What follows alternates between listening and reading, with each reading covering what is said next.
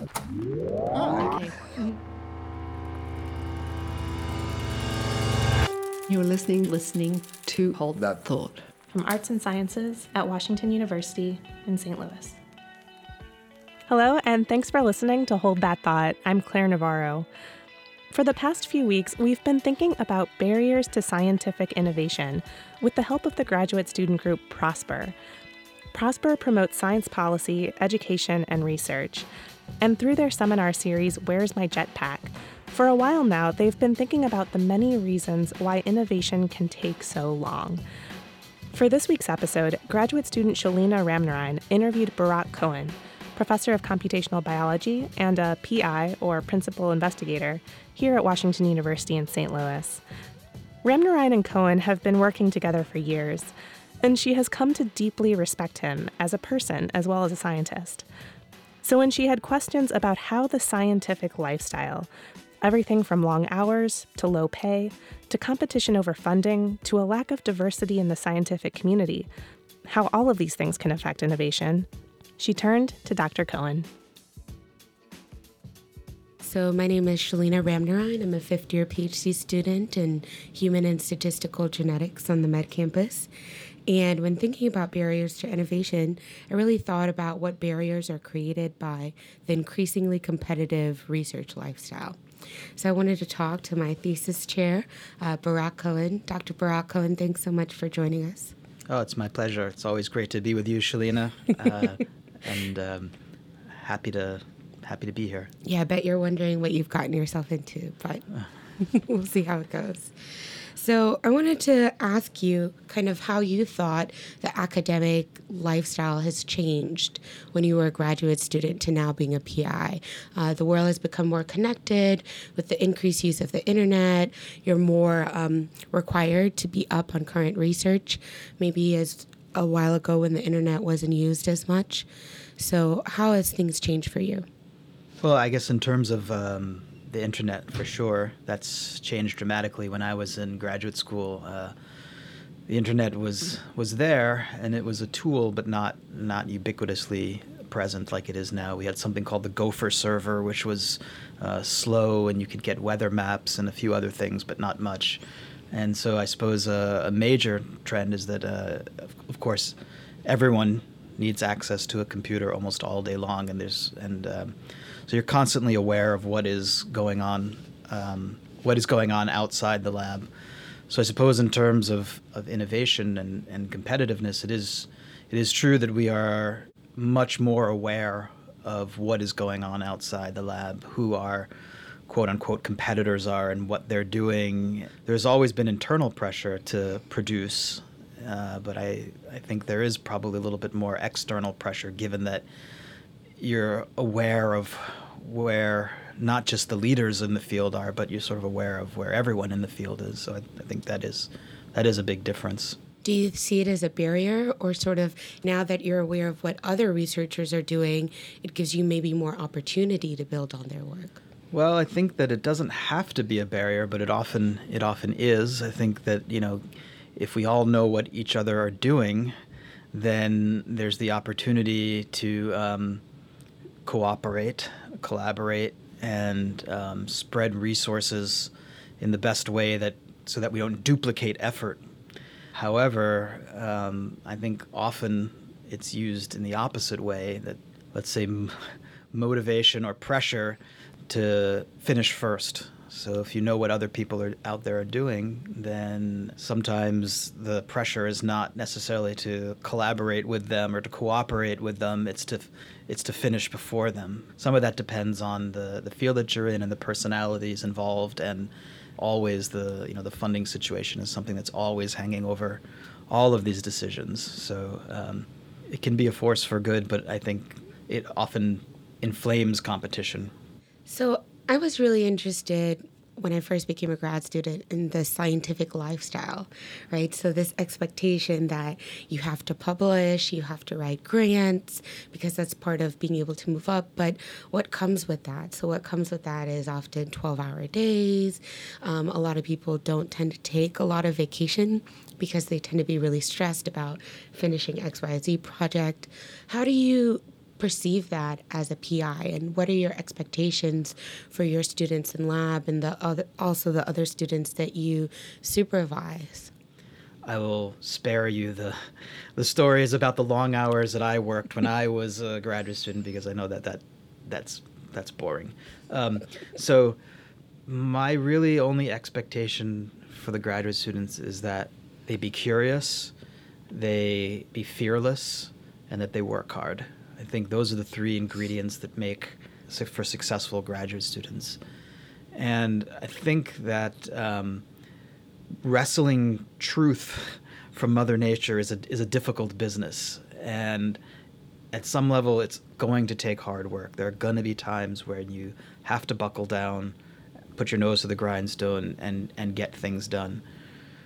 I think that the culture has switched too much towards the emphasis on hard work and there's not enough emphasis on curiosity and not enough emphasis on fearlessness. So if you're genuinely curious, if you're working on something that you are genuinely interested in, then you'll be waking up at night thinking about it. You'll be waking up in the morning thinking about it. You'll be excited to come to the lab. You'll be excited to do it. And the hard work sort of just naturally follows.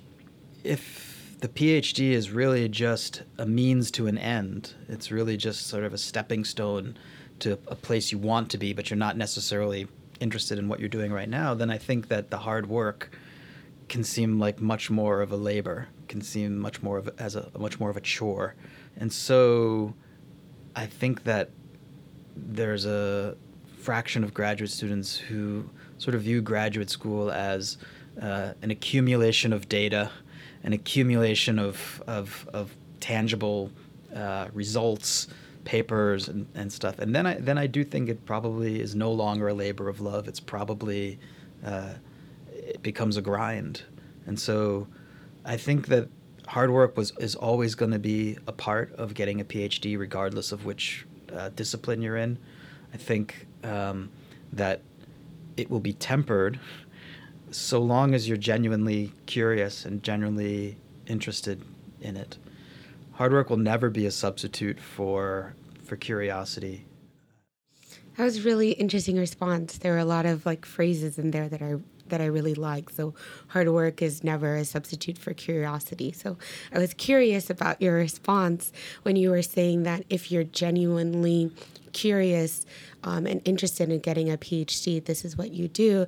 And so it made me think about, what about individuals that want to get a PhD, that want to sort of go through the process of training your mind, but don't necessarily have the type of curiosity for science where it's what they eat, breathe, or live, right? So now we live in an economy that, really requires money for you to be able to do a lot of things. And after you get a PhD, the financial payout is not always there. So, the salary for a postdoc is around, $45,000?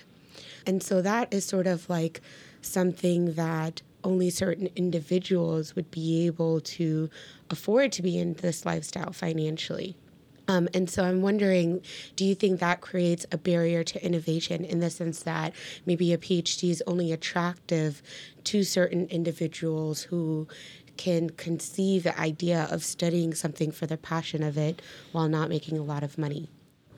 I certainly hope that's not true. One of my scientific heroes is Thomas Henry Huxley, who lived around during the Victorian age in England, and he was really responsible for sort of firmly creating the discipline of biology, taking the pursuit of scientific knowledge out of the hands of the aristocracy, of the wealthy, of the people who could afford not to have a job and do science sort of in their living rooms, and created what we really know as the modern profession of biology. And I do still believe, although this worldview is sort of under attack now, I do still believe that science is a meritocracy. And so I think that people from all backgrounds and all walks of life and all strata of life can become professional scientists, professional biologists in particular. And I think that the monetary rewards are not large, but I think that I think you can live a middle-class lifestyle pretty easily being a professional scientist, whether you are a professor or you're in industry or you're an analyst or a programmer. I don't think that a middle-class lifestyle and life as a professional scientist are mutually exclusive. That said, I do think that we, being the community of academics who train PhDs, need to be much, much more upfront in the beginning about what a professional trajectory looks like. So I try to tell the students, I tell them right in the beginning that if you're doing this to get rich, you're going to be disappointed. If you're doing this to get famous, you're going to be doubly disappointed. The reason to do a PhD in science, or in biology in particular, is because you're fascinated by biology. You're fascinated by life and how life works. For me personally, the academic lifestyle is attractive because it's just you spend so much of your time, or supposed to be spending so much of your time, thinking and writing and about what it is that most interests you. Interesting. So it kind of made me think a little bit about the funding climate and how that's really influencing the fact that there are too many PhDs and too many postdocs, and not enough of them are going to be able to get tenure. So if I was an individual that came into science, came into PhD because I love it, as you say, I'm genuinely curious about life, and I do everything that's expected of me. So I go to graduate school, I get good papers. I go to a postdoc, I get good papers. But I'm still unable to get a tenure track position. Do you think that the climate that has been created by Congress has sort of set up a bottleneck for truly innovative individuals because they're unable to get tenure track positions? And how do you think the transition of those individuals from academia to industry, because that's probably the place that's going to be most open to taking them, is going to create a barrier to academic science, but yet moving industry science forward? Okay, another very meaty question. I think, first of all, we have to figure out what we mean by there are too many PhDs. One of the premises of this question is that there are too many PhDs. So we have to sort of try to understand what are we talking about. And I think very often too many PhDs is very narrowly defined. It means that there are too many people in the pipeline and not enough tenure track academic jobs. So I think that in the community of scientists and at the NIH and other funding agencies are really trying hard to redefine what a successful scientific career is. I think for too long a successful scientific career was very narrowly defined as a tenure track job and at a research institution, doing high-powered research. And I think that we are broadening that definition of what it means to be successful, recognizing that not everybody wants to be a tenure-track professor, that there are many ways to express your creative impulses in science without being an academic. There are interesting positions in industry. There are being created in academics much more interest in these research-track professors, positions that are essentially postdocs, but they're paid better, and they get to focus more of their time on actual research, less on administration. So that's attractive to some people. So I think that those sorts of things are good. The second part of the question was what Congress has done, and I wouldn't actually necessarily blame Congress. I think there was a doubling of the NIH budget back in the 90s, and so that was we all thought a good thing. The response from the universities was to go on this massive hiring spree. And so, and currently, if we were to double the budget again, which is being proposed right now by Newt Gingrich, among others, that the universities would probably again go on a big hiring spree and eat up all the resources, and we'd be back where we were. So we really need to figure out a much more sustainable model. And part of that, again, is getting away from this idea that the only successful track is the academic tenure track. That said, the funding is difficult. The funding is difficult, and if we're talking about innovation, that almost certainly is the main barrier to innovation. As the resources dwindle, as there are more people competing for the same resources, the competition gets more intense, and the funding agencies tend to become more conservative. They don't want to take the risks of spreading the money out. They'd rather give it to people that they know are going to produce, and the science becomes overall safer. You tend to see more groups doing the same sorts of research, whatever happens to be hot at that moment. I think the one thing that, in my opinion, that we can really blame the NIH for is this shift away from investigator-initiated proposals towards what are called RFAs, or requests for applications. That's where, so an investigator-initiated proposal would be, I come up with an idea that I think is really interesting and I submit it and they say yes or no, as opposed to a request for an application, whereas the program officers and the people at the NIH decide this is what we want to fund, and they put out a request for applications in that narrow area. That's obviously going to generate lots of proposals and lots of science aiming at one narrow area. And so that's, in my opinion, certainly a block to innovation. So that was really interesting. It made me wonder, if you're at certain schools that have an established reputation, you're probably more likely to get that NIH funding versus if you were a new investigator at maybe a school that doesn't have as strong of an academic standing.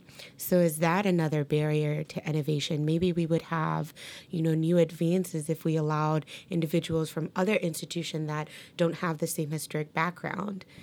I think there's an element of truth to that.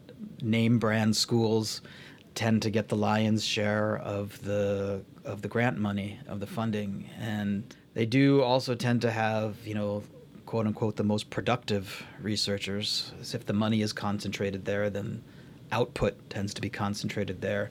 I think the issue is whether that maximizes progress, or in this case, whether that maximizes innovation. Probably it doesn't. I'm a firm believer that we should be relying on what I would call the collective brain. The reason that diversity, broadly defined, is so important in science is because you never know where the next great idea is going to come from. So the more different kinds of people you have thinking about a problem, the better off you're going to be. I would distinguish that from saying the more people, right? So a doubling of the budget might bring in a lot more people, but if we bring in the same sorts of people at the same sorts of institutions, then you get sucked into groupthink and you're not necessarily maximizing innovation. So in a sense, you would like the funding. You still want it based on merit. You don't want to spread the money around just for the sake of spreading it around. But we should recognize that the more different kinds of people we have thinking about these problems, the more likely we are to come up with creative solutions. That means people from different types of institutions. That means people from different economic strata. That means people from different ethnic backgrounds, people from different social backgrounds. You just want a diversity of viewpoints. And it's a selfish thing. I don't think we have to couch this in terms of, even though it's good for our society to become more diverse, I would say if we want to maximize innovation and maximize progress, it's in our own best interest to get the largest diversity of people into the field. I think we really have to redefine merit, because certainly individuals that attend certain institutions, they would have had certain opportunities to get there. And so they'll have certain accolades behind them. Whereas an individual that attends, a lesser known school may be equally as qualified, but haven't had the same opportunities to attain the same accolades. So if you try to judge them against each other, it may be fair to consider them equal, but it's probably not just, because you're not considering opportunities that allowed them to get X, Y, or Z accolade. And that's something that I don't think science has figured out a way to incorporate in its comparison criteria.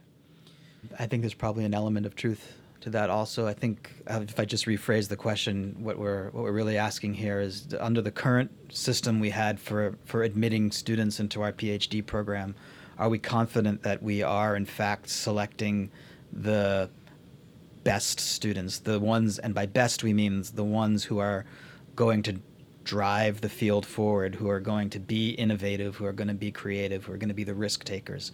Are we maximizing for that? And I don't really don't really have a great answer. I mean, we, at Washington University, we're a top university. We get way more applications than we can possibly admit, and there has to be some culling. And whether or not we are culling on the right criteria, is up for debate. We probably, it probably needs to review how we do those things.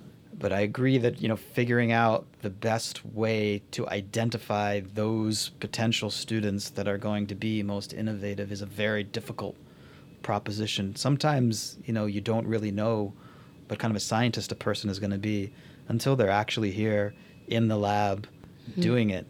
One thing that I've learned, just in terms of diversity, is that you cannot tell easily just by looking at a person. So you will get what you would consider very straight-laced, boring-looking people who might be the most creative, innovative thinkers around, and you can get very, science will also tend to attract very flamboyant personalities and people who, dress funny, and they could be the most boring, straight thinkers around. You can't tell until they're in the mix, until they're in the cauldron, back and forth with the ideas. Can you defend an argument? Do you have something interesting to say? And you really can't tell who those people are until they're here. So I think, it's an argument again for not really prejudging based on somebody's background or even their GRE scores or anything like that. We're often surprised by who turn out to be the stars in the class. Well, it was really great chatting with you about all of these barriers to innovation in the scientific environment. Thank you so much for your time. Thank you. It's always a pleasure.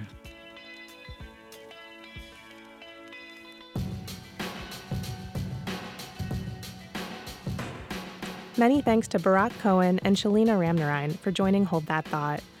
For many more ideas to explore, including more from our Where's My Jetpack series, please visit holdthatthought.wustl.edu.